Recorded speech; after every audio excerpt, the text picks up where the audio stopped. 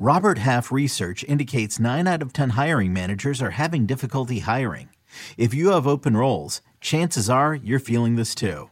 That's why you need Robert Half. Our specialized recruiting professionals engage with our proprietary AI to connect businesses of all sizes with highly skilled talent in finance and accounting, technology, marketing and creative, legal, and administrative and customer support. At Robert Half, we know talent. Visit roberthalf.com today.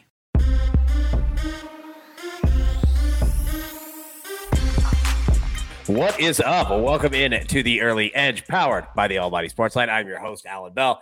We have a fantastic show lined up for today, but before we get to that, let's take a look at how we did on Friday. You know what? What is that? Pretty even. I'm not the best counter in the world. Looks like 5-5 to me. Well done there. Emory Hunt coming through on East Carolina, and the Yale Columbia smashed on that over. And Matt Snyder made his Early Edge debut yesterday on the Early Edge in 5. Nailing both Kyle Schwarber and Bryce Harper. But you know what? We move on, and we move on to today's show. Let's bring in the stars of said show and take a look at who we've got and a fantastic lineup. First off, M Squared, great to see you. Great job last night. CBS Sports HQ nailed the Phillies pick. Well done, sir.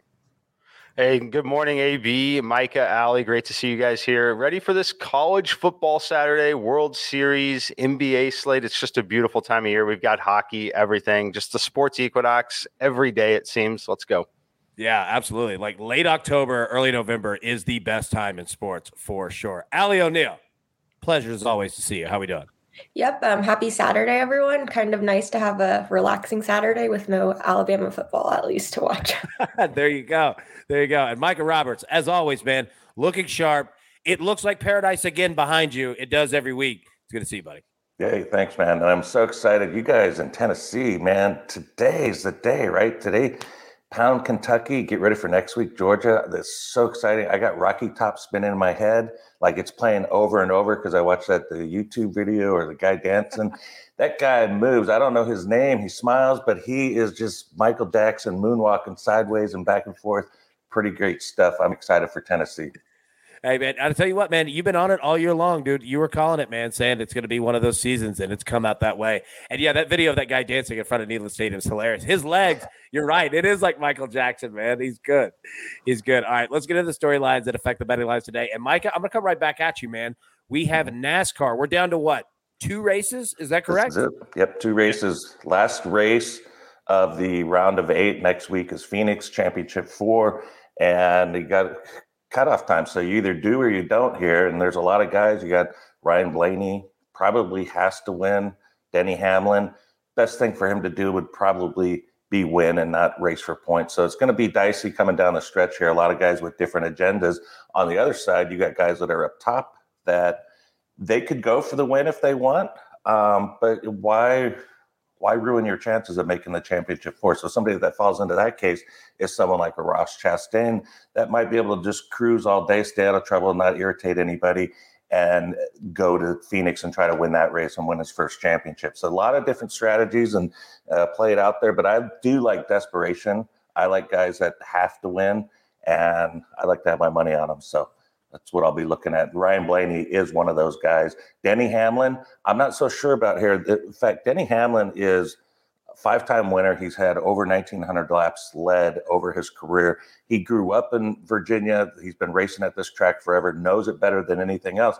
But this next-gen car completely ruined his groove of his entire life. He was horrible in the spring race, and he couldn't get in. He couldn't turn. He couldn't be – his car just was not set up, and the crew chiefs, nobody could set it up. And it's been like that on these type of tracks, the small tracks for Toyotas all season long. 1.5, 2-mile tracks. They've been amazing, winning races. But on these type of tracks, they haven't been very good at all. And in fact, one of Hamlin's win at Richmond was the same type of thing. He had to do some strategy at the end of the race and win basically on a pit stop and get out of sequence. But he only led 5 laps that day. I mean, that was a race that they had to gamble. So maybe he does something like that again today. I don't know, but I'm not a big fan of taking him at this price. But yeah, definitely Blaney. All of the guys. So the first race we had Byron won. He led 212 laps. I think all the Hendrick cars are going to be good. One of them's Noah Gragson. at 66-1 at BetMGM. I got a little piece of that. I'm excited about him. He's a 2-time winner in Xfinity and Truck Series at Martinsville. Short track guy, raced at the Las Vegas Bull Ring growing up. This is going to be a good track for him. And he's got a great car. Alex Bowman won this race last year. But with the new car, different story. Penske looks to be the best with Hendrick as well. I'm with you. It's fascinating, like looking at NASCAR. First off, what you said about betting people, essentially backs are against the wall. I love it in almost any sport, especially obviously professional sports. 100% on that. And then two, like the next gen cars, it's really helped some teams, right? Mm-hmm. And then, like you said, others just completely kind of decimated them, right? Yeah, so it really has. It's fascinating. Yeah, it's fascinating on that. And to get your thoughts here, our man Trent Wade, he likes Christopher Bell over Ross Chastain minus 112 and a quarter of a unit on Ryan Blaney to win outright at plus 850. What are your thoughts there? I know you spoke about Blaney just a second ago. Yeah, Blaney, make that a full unit play. Make it a 2-unit play. This guy's desperate all season long. He's been pushed around, been bullied all season long, and he keeps saying, he goes, I'm going to just have to start wrecking people. Well, start doing it. This is it. Everything's on the line. You better start doing some paybacks and get yourself up there, because you've got probably about 10 paybacks owed from drivers this season that have put you out of the way. No wins on the season. Mind you, 19 drivers have won this season, and he's not one of them. That's just amazing. So this is a spot he can win at. He's a Penske driver and done well. And of course, Chastain, Christopher Bell, the reason I like him a little bit here is he won at New Hampshire, and it's a mile track, but it's a paperclip shape, no banking. So it does relate similarly as far as setups here.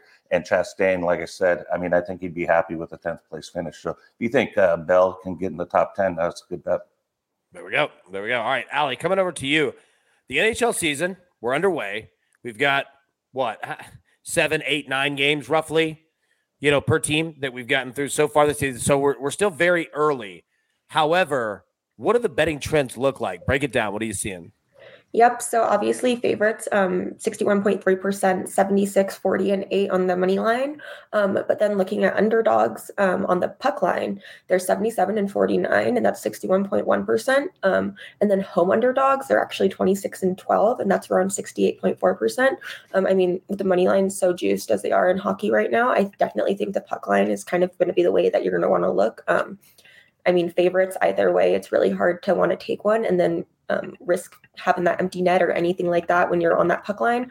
But I do think just based on the way, if you don't want to lay minus 175 for almost every game, you're going to have to start looking at those puck lines there. And I do think the dogs are a good spot. There we go. Lovely. Perfect. All right. Love it. All right. Let's get into our picks for today. But before we do, let's take a quick break and hear from one of our partners. And we are back. All right. Coming over to you, Mike. Now, this becomes my favorite question, right? Whether you're on the show or traveling on the move doing this, every week people ask, first quarter plays, college football. You've got one for us today, man. Hit it, brother. What you got? Yes, AB. We've got a first quarter under, the most fun sweat in sports betting this time of year. We're going Ohio State, Penn State, under 13.5, minus 110. Currently available on MGM. We'll watch and see how this one moves here. You're definitely not going to get a 14, at least I don't think you will. I think it's probably going to settle in at 13 everywhere. But I love the spot here. It's an early game for Ohio State on the road where the Penn State crowd will have an impact. Both of these teams really kind of started slow last week, and they've started slow multiple times so far this season. Yes, you know the drill in the first quarter. No sense of urgency at the end of the quarter. Look, these are our favorite bets to play. This one has a slight edge for me here. I like the under 13.5, banking on the defenses. Penn State defense is absolutely elite. Obviously, we know how elite Ohio State's offense is. The Ohio State offense should ultimately win out here. I think Penn State can keep it close, potentially cover the spread in this game, and that starts with a low-scoring first quarter. Let's go under 13.5. Beautiful, man. Beautiful. Well done. All right, Allie, coming over to you. You've got a couple leans here in hockey today, and I believe both of them are totals, correct? Yes. Break it down. What do you got? Okay, so just on Saturdays, based on the way it's been going, I have been going a little light, mainly because we haven't seen lineups get released and confirmed in goalies. That's a huge thing for me, especially. So I have been kind of laying easy, but I do have two plays that I want to kind of give out as leans here. So the first one is the Rangers and Stars under 5.5. It's one of the few 5.5s we've seen, and of course we're gonna take the under on it. But Jake Ottinger, he's 5-1, and he has a 1.17 GAA, and he hasn't given up more than 2 goals in a game. And then on the other hand, Igor Shesterkin, 3-0-2, and he has a 2.57 GAA. But both teams have really seen low-scoring games. The under is 6-2 in both of them, and I really think Ottinger is going to be the key here because the Rangers really just haven't been playing as well as I think a lot of people have been expecting, but the Stars have been really good and only allowing an average of 1.88 goals per game. So I think the under is going to be the play there. And then Avs Islanders over 6. Again, I like this one because, again, we're getting that whole 6 number. But Georgiev, he's 4-1, and he has a 2.56 GAA. But he did get a game in against the Islanders because he was with the Rangers last season and gave up 3 goals. And then Varlamov, he's 1-1, but he did give up 5 goals last season against the Avs. I just think we see both teams pretty equally matched on the offense there. So I would rather take the over because I think we could see a potential overtime or close game. But that, or I would actually kind of not want to take the Avs. So nice. Now, all right, Allie, real quick, while we're talking about NHL totals, all right, so I got some questions in the chat, and Danny asked right here, ask Allie about the high betting totals in the NHL. Almost every game is 6.5. Have you seen a big variance, this season compared to last season? Anything like that? Like, what are you seeing in regards to totals? Oh, yeah, definitely. I mean, last season, most games were probably opened up around this time, like 5.5, 6, probably on the high end. And now that we're seeing these, like the low end, almost 6.5, it's definitely changing how you're going around. Because I remember, so many games last season that I only hit because we got that empty net and it pushed it to 6 versus having a team that you're waiting for that 7th goal. And I think it's a huge difference. Awesome. You're the best. Thank you. All right. Now, Micah, you are in the cleanup spot. I'm going to go real quick, get 2 plays out, and then let you run the show, my man. All right, so I already gave out Tennessee first quarter, -3.5 against Kentucky tonight. So that, take a look there at your books. It might be at 4, might be at 3.5. Definitely price shop on that one because you're going to see some variances there. Tennessee's outscored opponents 96-24 in the first quarter of games this season. And let me tell you this, Tennessee is the fastest scoring team in the country, or in the SEC. Kentucky's the slowest scoring team in the country.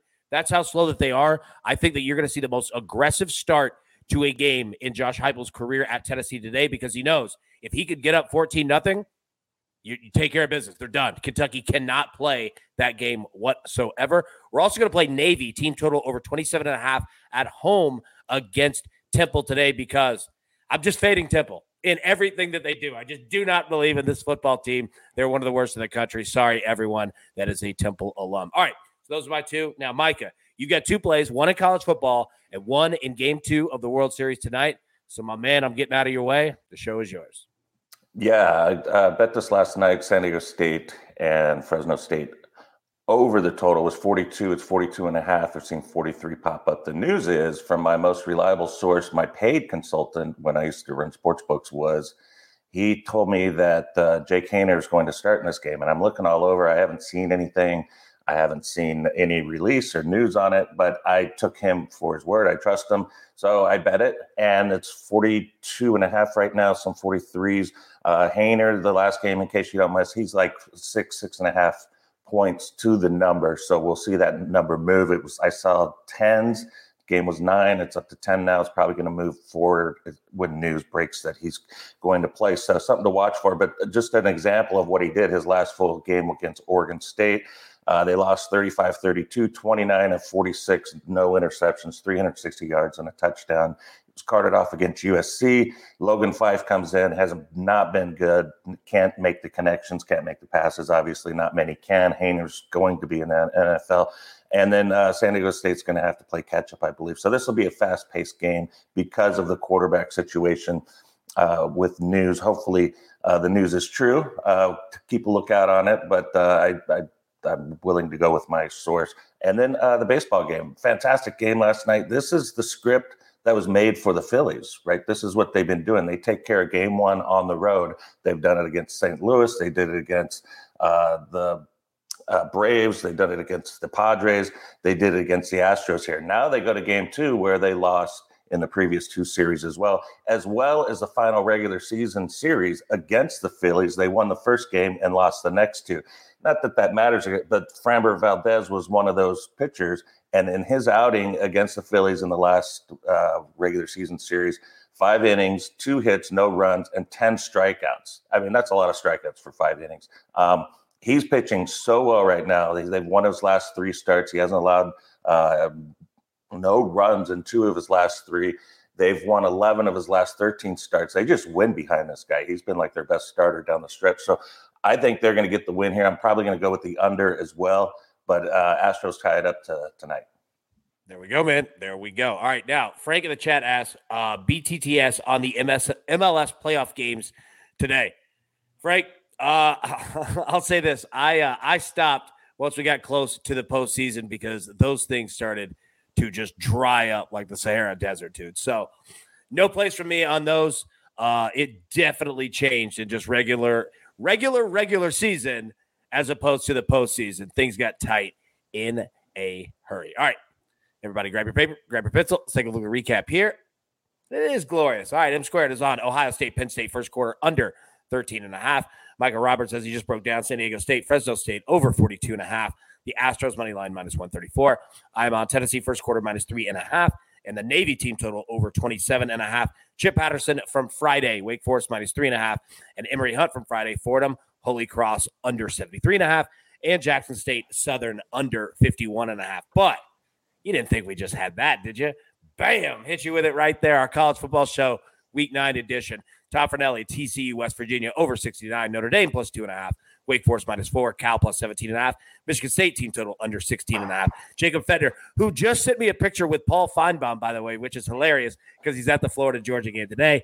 Iowa team total under 23.5. Nebraska team total under 20.5. Colorado State, Boise State under 43. North Carolina minus 3. Oklahoma State plus 1.5. Chip Patterson, Pitt, UNC over 64.5. Wake Forest also on at minus 4. TCU, West Virginia over 69. Rutgers, Minnesota, under 41. Utah, Washington State, over 55. Florida, Georgia, under 56.5. Micah Roberts, Northwestern, Iowa, under 37.5. Syracuse, minus 2.5. Florida, Georgia, under 56.5 as well. TCU, West Virginia, over 69. Oklahoma State, plus 1.5. Kentucky, Tennessee, over 63.5. Penn State, plus 15.5. And Allie, if you could, hit us with those 2 leans again. What do you got? Yep, so the Avs and the Islanders over 6, and then the Rangers and Stars under 5.5.